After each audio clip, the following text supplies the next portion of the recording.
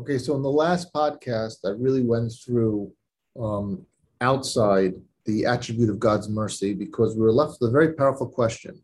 The question was that if we learned previously that God is so precise in his judgment, so is there any room and he's exact in everything and no debt, so to speak, gets left unpaid?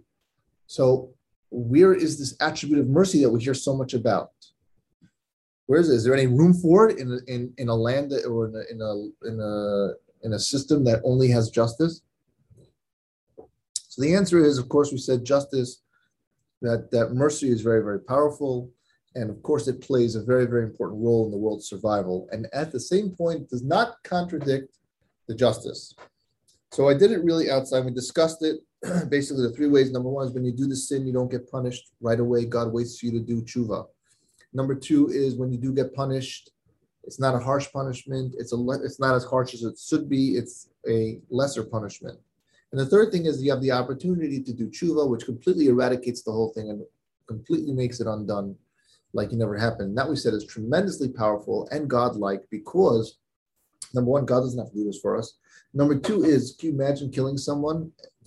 Or saying something hurtful and having the opportunity to make it like it never existed? You can't. It's not once you've done something, you can't undo it. It's impossible. Only God can do that, and that's the truth. When you do tshuva, it's like the avera, the sin never existed, and you don't have any punishment.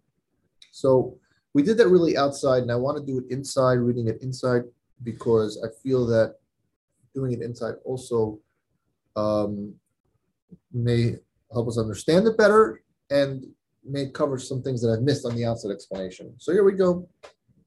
So let's start off with the question. The question that we asked was, if God runs such a strict world of justice and he counts for every single deed and he's very precise with the judgment and nothing is left unturned, no debt is left unpaid, where on earth is this attribute of mercy? So the answer is the attribute of mercy is needed for the world for it to continue to exist. And without it, we would not be able to survive at all. But nevertheless, at the same time, this attribute of mercy does not contradict the attribute of justice. Why? This is because according to absolutely strict application of justice, it would be fitting for the sinner to be punished immediately upon committing the sin, without any delay at all. And also that the punishment itself be very severe, administered with furious anger, as is fitting for one who defies the word of the Creator. And the third thing is that there be no remedy for the sin at all. For consider truthfully, how can a person repair what he has corrupted when the sin has already been committed? Why, if someone murdered his fellow or committed adultery, how can he remedy this matter? Can he remove the performed deed from existence? Like we said before, this concept of repentance is incredible. It's a tremendous kindness that God gives to us. So we have to really appreciate it. But now we can understand. However, the attribute of mercy is what provides for the reverse of the three things we just mentioned. The first thing is, this means that a sinner is granted time to repent and he's not eradicated from the world as soon as he sins. And second, that the punishment itself will not be severe to the point of destruction. And finally, the possibility of repentance is afforded to sinners purely out of Hashem's kindness, which allows that the uprooting of the sinner's will for the sin shall be considered like an uprooting of the actual deed he committed. He's explaining now, he's going to go over a little bit now and explain the concept of repentance. And it's very important to understand what it means to repent and how repentance actually uproots and eradicates the judgment altogether. So what does this mean? This means that since the tshuva, the person who did the aver recognizes his sin and acknowledges it, and he contemplates its evil and repents, and he regrets with total revocation. So you need to, number one, think about what you did wrong. Think about why it's bad. Do tshuva, say, I'm not going to do it again. And have regret, total regret, exactly like the regret for having made a vow that you wish to remove. Can you imagine making a vow that you're committed to, now you want to undo it?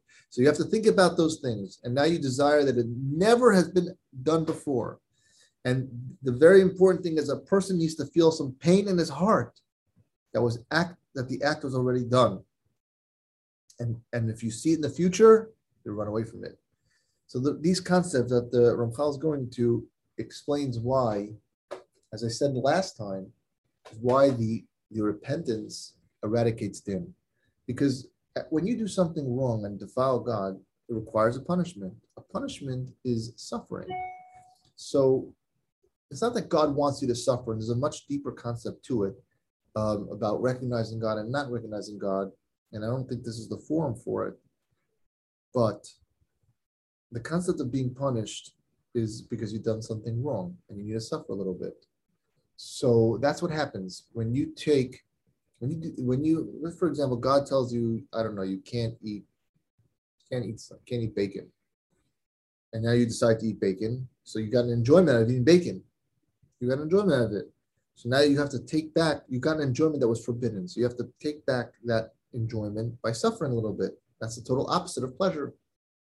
So the judgment dictates that you need to suffer a little bit.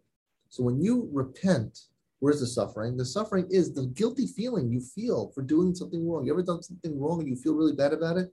That's suffering. So that's satisfying the din, in a sense, of justice. And that's what he's saying here. So when you do repent, it's very, very important that, number one, you acknowledge what you did wrong. You apologize, you repent, you regret what you've done, and reconsider that if it had the opportunity to do it again, you would never do it. And now you really, really wish that this thing gets removed from existence, like it never happened. And that's how it will happen.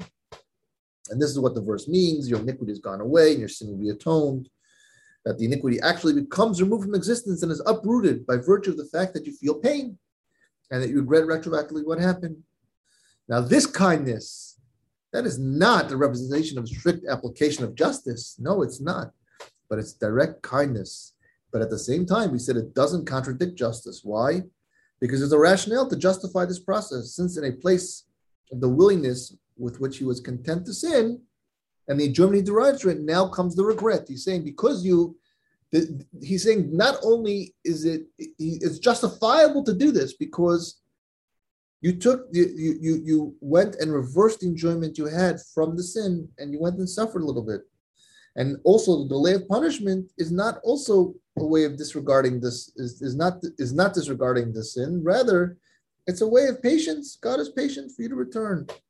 So he just closes here and says, he talks about how parents, such as and this same kindness is how God runs the world. Such kindness, like son can provide a merit for a father, or the part of a soul is equivalent to the entire soul. He has all these different things, all these different justice. But it's important to know that all these things do not contradict justice. But if someone wants to go through life and say, I'm going to do something wrong, it's so small, God's not going to be bothered by it or something, don't be mistaken.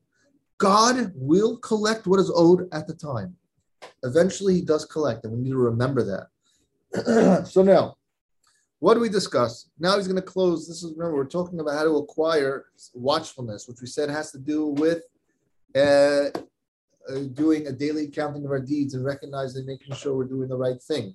So we talked about 3 levels of motivations, right? We had the highest level, which is all the righteous people, and then we had the lower level, which is the people that do it strictly for the reward and honor, and then the third level is the one we just discussed, which is us, the regular, the regular people of the world, and they're motivated by how strict the judgment goes to how God has on us, and that you always collect what is owed.